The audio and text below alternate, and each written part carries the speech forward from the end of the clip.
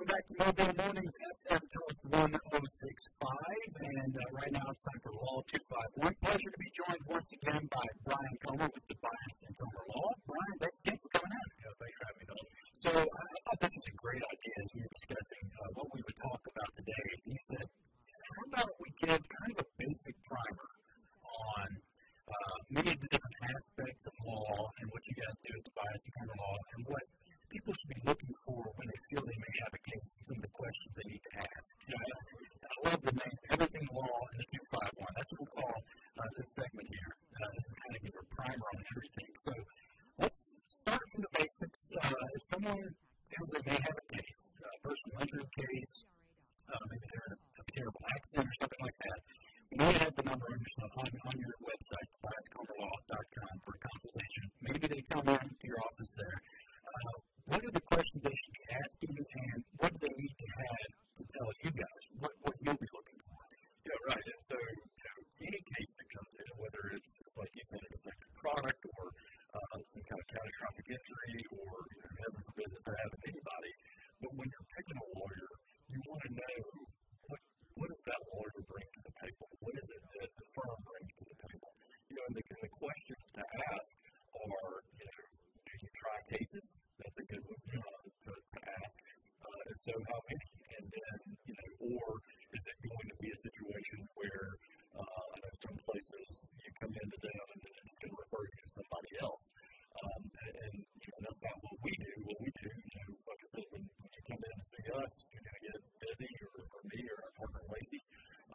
And then we're going to be with you throughout. But you want to know, like, what is it that you're going to be doing? And so when you come into the information, we always vet all the cases that we take, we investigate them, is this something that our firm can pursue, and then we decide, okay, here are your options, and we lay those out for the client. We can try to see if we can resolve your case, and if we can't resolve your case, then we'll move forward and actually try, filing the lawsuit and getting it going.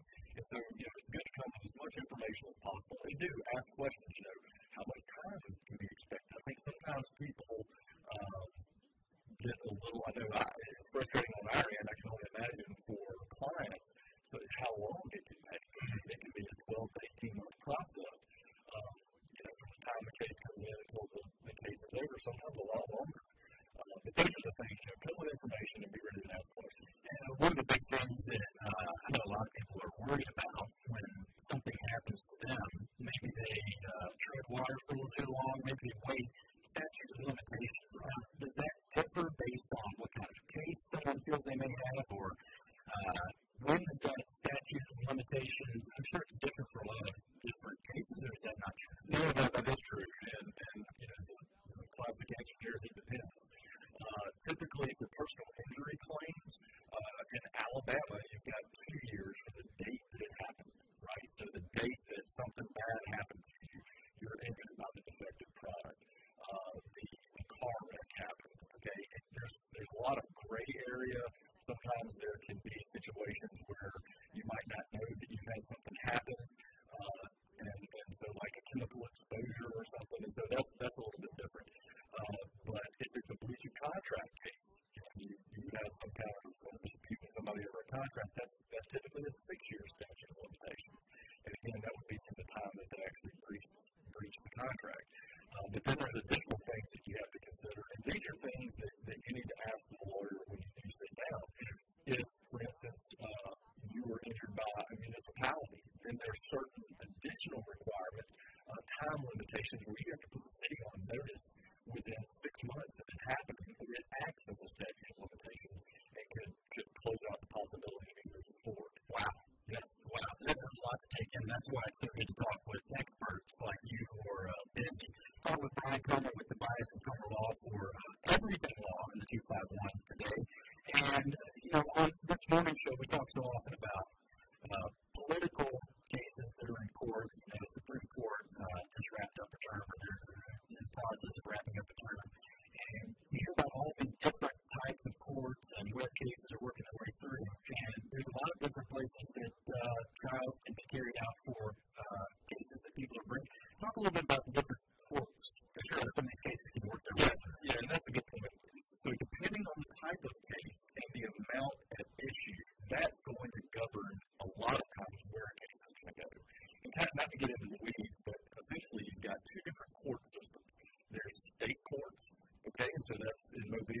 downtown Mobile there on Government Street. And depending on the amount in controversy, we have a little fender bender that's $10,000 in dispute, that could be in district court, where it's a bench trial, not a jury trial, but it's a lot faster typically. Or is it a big case, it's a complicated case with really serious injuries or even a wrongful death, then that's going to be in the circuit court. And again, the amount of controversy governs that. But then, like you're mentioning, you also have federal courts, and federal courts also have trial courts, and we call those the federal district court, and that's on St. Joseph Street downtown, and it governs the entire southern district of Alabama. Alabama has 3 districts: the southern, middle, and the northern. So we try cases in all of them, and so we tried a complex product liability case in federal district court in Mississippi. I just tried the case recently in the circuit court of Mobile County. And so it's important to know, the lawyer who you're going to be talking with, if they're going to be taking the case, and if so, do they have experience, and do they have experience in the court where you're going to be? These are all important things to know. Yeah, and you mentioned it there. Tobias and Comer Law, you guys have some history, and right here in Mobile, such a big part of the community, but you've had the chance to work in a lot of those different kind of arenas, right? Yeah, I mean, I've handled the smaller claim in front of the district judge and handled that all the way through. And sometimes it makes sense to try those cases in district court. Again, they're cheaper typically, and they get to resolution faster if the amount of controversy is small like that. But then definitely also the more complicated cases and try them all the way through to conclusion. And that can even mean up to and through an appeal. Okay, so you mentioned the U.S. Supreme Court. It's obviously the Supreme Court of the United States of America, right? It's the law of the land, so to speak. But then Alabama has a Supreme Court, too, that oversees state court cases up to the end.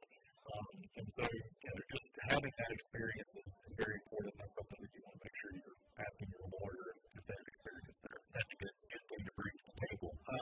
Maybe a silly question here, maybe not, but in some of these cases that you have clients that bring, say it's a DUI accident in which client's the victim in this. How does that work? There's a criminal trial, but also a civil trial, and those don't go concurrently, right? Or do they sometimes?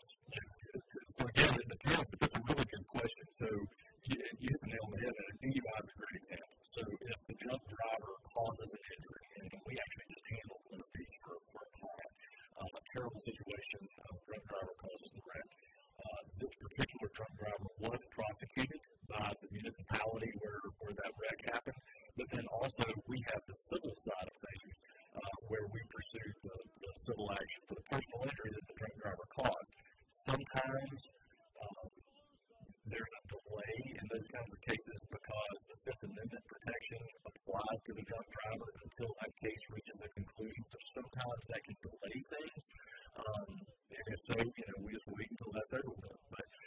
But yeah, I mean, you can have 2 different criminal case and a civil case tied together by the same set of facts, but they're definitely tried. So all this great information, people can find out a whole lot more by visiting the website, tobiascomerlaw.com. But there are some general things that no matter what kind of case you're bringing, you should probably do, right? Like if you're in an accident or something happens, you need to collect as much information as possible and try to have all of that ready for the contact Tobias and Comer Law. Yeah, absolutely. I mean, anytime we get a new case, and like I said, we like to vet it, and we do our investigation to make sure it's a case that we can bring and it's something that we can help the client. But you always want to make sure that you gather as much information as possible. If it's a wreck, take pictures, get the accident report. We can get the accident report. Be careful, signing away anything so that you're not signing away a claim inadvertently and some insurance company tries to settle the case for pennies on the dollar or something.